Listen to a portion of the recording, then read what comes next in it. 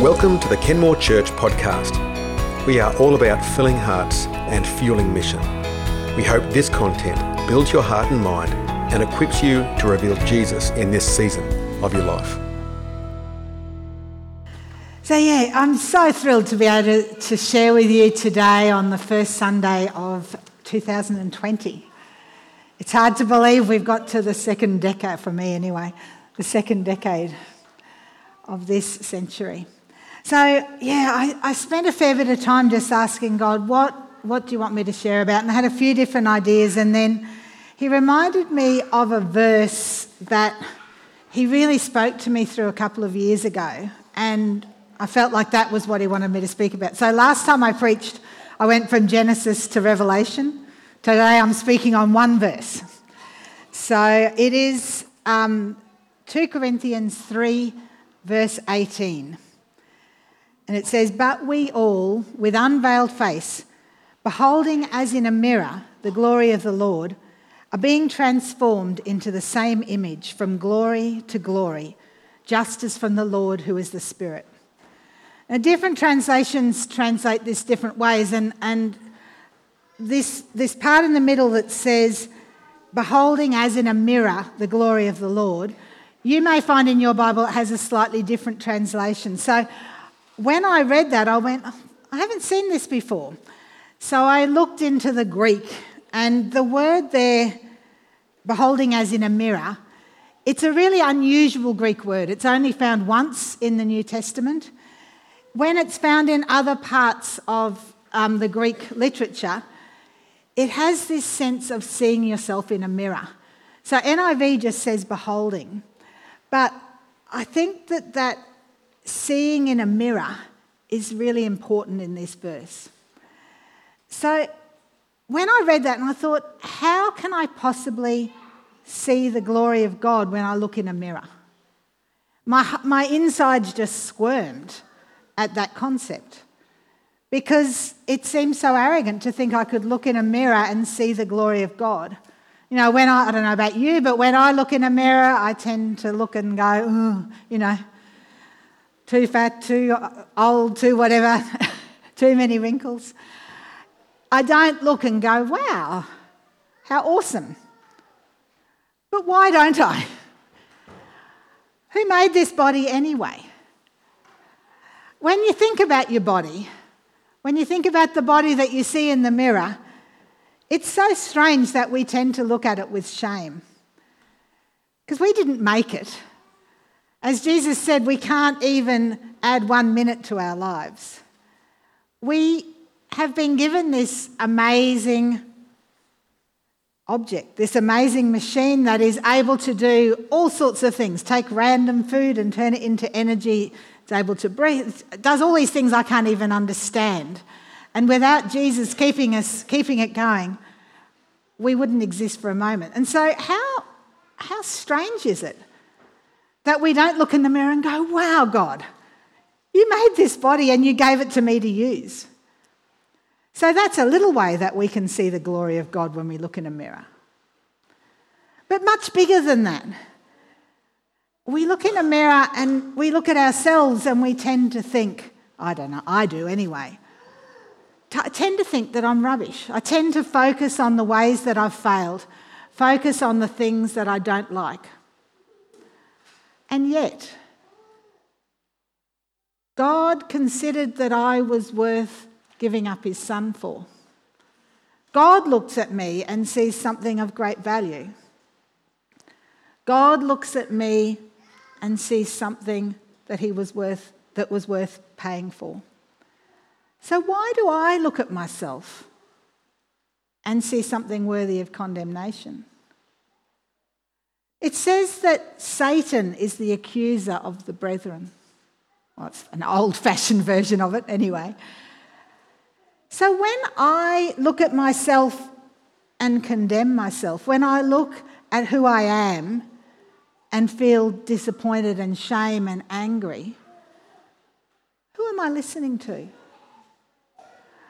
God says in Romans 8, chapter 8, verse 1, there is now no condemnation for those who are in Christ Jesus. Not There's some condemnation sometimes, but mostly I'm not going to condemn you. There is now no condemnation. Satan is the accuser of the brethren. So when I look at myself with condemnation, who am I listening to? God says all these amazing things about me. Let's turn to the next slide.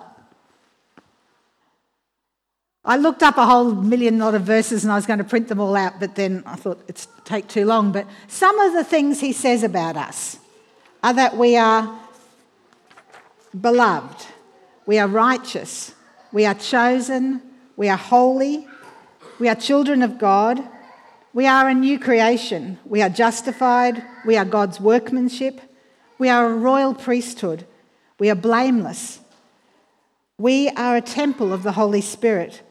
We are perfect, it says in Hebrews. We are the light of the world. Do you see that when you look in a mirror? Do you see the light of the world when you look in a mirror? Do you see someone who's righteous and holy and chosen? And if you don't, why don't you?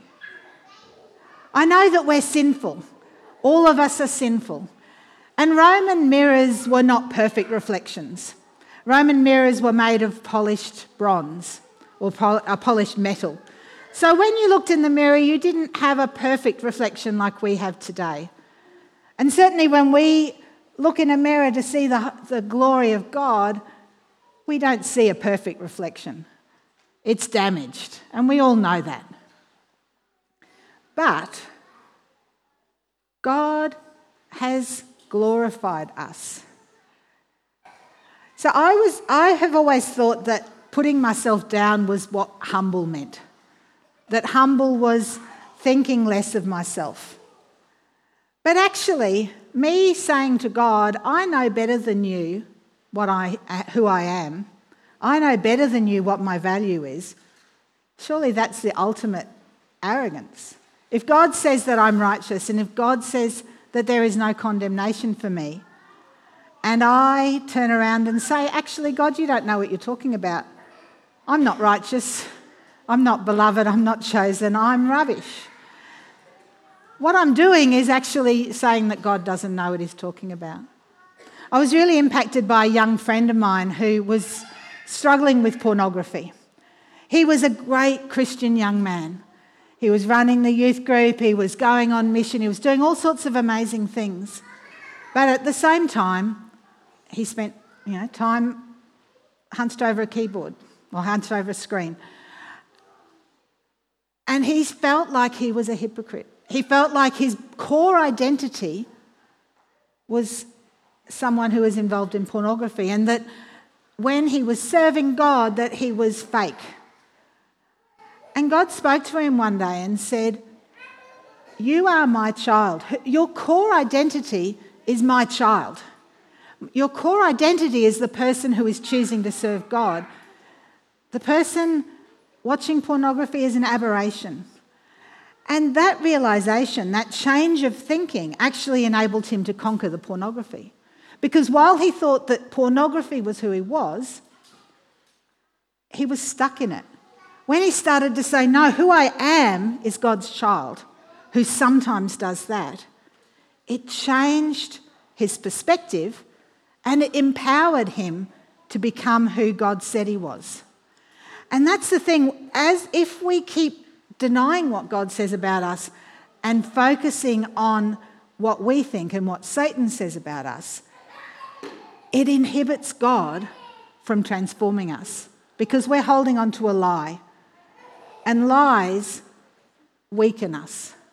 God is about truth. Jesus says the truth will set us free. So if we go back to the first part of this verse, it says, but we all with unveiled face. This passage, this whole chapter in Corinthians is looking at two sorts of veils. One of them was Moses. Moses, when he was up on, in Exodus, when he was with the people, he went up onto the mountain with God, and he spent such amazing time with God that when he came down the mountain, his face was actually glowing. And because he didn't want to frighten the people, he put a veil over his face to hide this light that was on his face. So when Moses looked in a mirror, he certainly saw the glory of God. But he wanted to hide this from other people. And Paul says he wanted to hide it because he didn't want them to see it fading away. The other veil that Paul is talking about in this passage is the veil in the temple. The temple had all different bits, and in the very centre was the Holy of Holies, and that was where God's presence was. And between the Holy of Holies and the rest of the temple was a great big heavy curtain.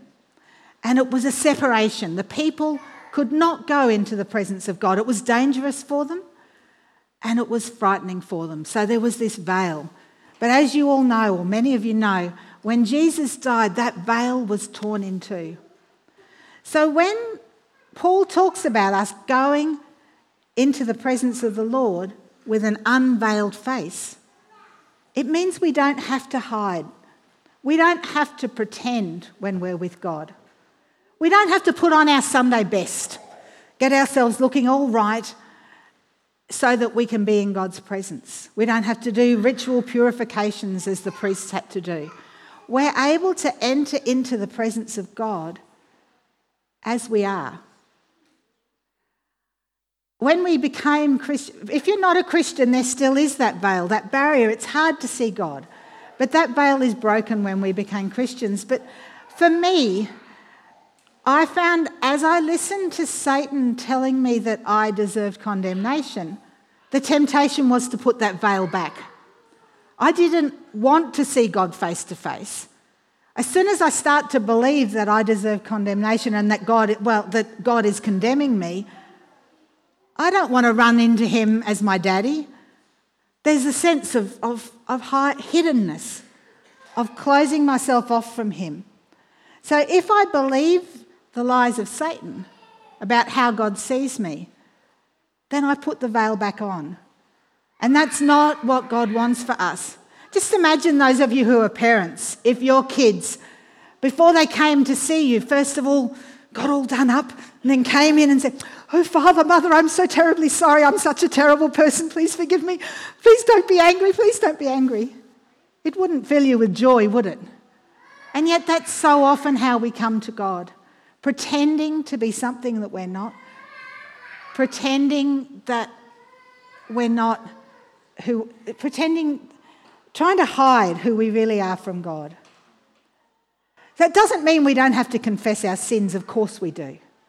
The Bible is full of that. But our sins are not our identity.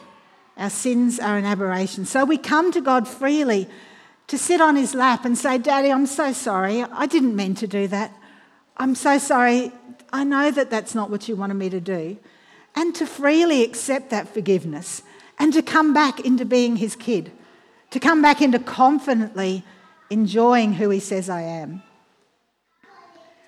And so then it goes, as we see God with the unveiled face, as we see his glory when we look in a mirror, then he is able to transform us from what we are to what he wants us to be. So it says, we are being transformed into the same image from one degree of glory to another, just as from the Lord, the Spirit. Notice that it doesn't say we have been transformed. The Bible is full of this tension between the now and the not yet. There's so many things. All these promises about us are true, but they're not true. We know that. We know we are declared righteous, but there is sin in us. We are declared holy, but we still struggle. So they are true, but they're also not yet. It's like a pregnant woman. She's a mother, but she doesn't hold a child in her arms yet. So we're like that, where we are. This is true of us, but we are still being transformed to the full glory, from glory to glory to glory to glory. God wants to fill us with glory. And as we're filled with glory, we are able to glorify him. God doesn't want us to diminish ourselves. He wants us to see his workmanship in us so that we are able to glorify him. It's not about thinking that we're amazing. It's thinking about God saying that we're amazing because of how he's made us. So when we look in a mirror to see God's glory, we look at the glory that God has made in us. Not because we're amazing. We are amazing, but because God made us. So it's not about pride. It's about a humble recognition of how amazing God is. And we're being transformed, not by ourselves. It doesn't say transform yourself. God is at work in us to transform us. Moses' face shone with the glory of the Lord because he spent time in the presence. And that's what we need to do. We need to spend time in God's presence, allowing him to show us his face, allowing him to show us ourselves in him. So who are you listening to? Are you listening to God or are you listening to Satan? What lies are you believing about yourself? This is a really helpful spiritual practice, to spend time asking God. This is something I do all the time. It's so easy, even though I dwelt in this 3 years ago and felt like I'd really absorbed the message, preparing it to preach again, I had to just go back. God, what lies am I believing? And I realised how many of those lies I'd slipped back into. Satan is so relentless in telling us all these lies about ourselves. And it's so easy for us to believe him. So there's this spiritual discipline of going, God, what's not right? Particularly if I find myself not desiring to be with him. As soon as I find myself not desiring to be with him, I know that I'm believing some lie about myself or about him. And so I can ask him, what is it? And then I can tell him, I can say, I renounce that lie. I refuse to agree with that lie anymore. And then I ask him for the truth. So the truth might be, for me, I often start to feel like I haven't spent enough time with God. I'm too slack. I'm too bad. And so then I don't want to spend time with God. So I need to come back and say, the lie that I'm believing is I need to earn my way into God's presence. That I need to be good enough to come into God's presence. And I renounce that lie. I don't need to earn my way into God's presence. Jesus has already paid the price. So then I say to God, well, what is the truth? And he gives me a Bible verse or he gives me a truth. The truth is Jesus has bought my way into God's presence. I don't have to pay a price. I don't have to be good enough to be in God's presence. So I stand on the truth that Jesus has earned my right to be there, that I am God's beloved child, that I don't need to worry and be afraid to come into his presence. So you might believe completely different lies, but it's very easy to slip back. Satan's always pushing us to get back into some lie. So I encourage you to spend some time doing that little circle of a question and an answer. What's the lie? What's the truth? So what you focus on forms you. If you focus on God and what he has done for you and what he says about you, then you open the door, you prepare the soil for him to transform you into what he wants you to be. And what he wants you to be is the same image. He wants to transform you into his image. He created you in his image. We've broken that image as we sinned and fell away from him. He's put us back, and then he's transforming us. It says that we'll grow into the full stature of Christ. We don't have to be afraid. We don't have to focus on ourselves and our weakness. We focus on God and his strength. We focus on God and his love. And we focus on what God says about us. In John, at the end of this, in 1 John, it says, but we know that when Christ appears, we shall be like him. I can't read my own writing. We shall be like him, for we shall see him as he is. So the clearer our view of God and Jesus and ourselves is, the more we open ourselves to be transformed into that image. Let me pray. Oh, Jesus, we thank you so much that you died for us, that you felt that we were worth your very life, that we were worth the incredible suffering that you went through. And we thank you that you have declared so many truths over us. The Bible is full of amazing promises, amazing declarations. Lord, forgive us for the times when we've listened to Satan rather than you, when we've thought we were being humble by saying that we were rubbish, when you're the one who made us and you're the one who's redeemed us. Lord, thank you that we are bright with your glory. Help us to come to you with unveiled faces and to enjoy your presence now and always. Amen. So if this has touched a nerve, there'll be the prayer team over there. If you'd like some help to process some of that, we'd love to spend some time praying with you. So bless you this 2020. Pray that as you start this new year, you stand in your true identity in Christ. Amen.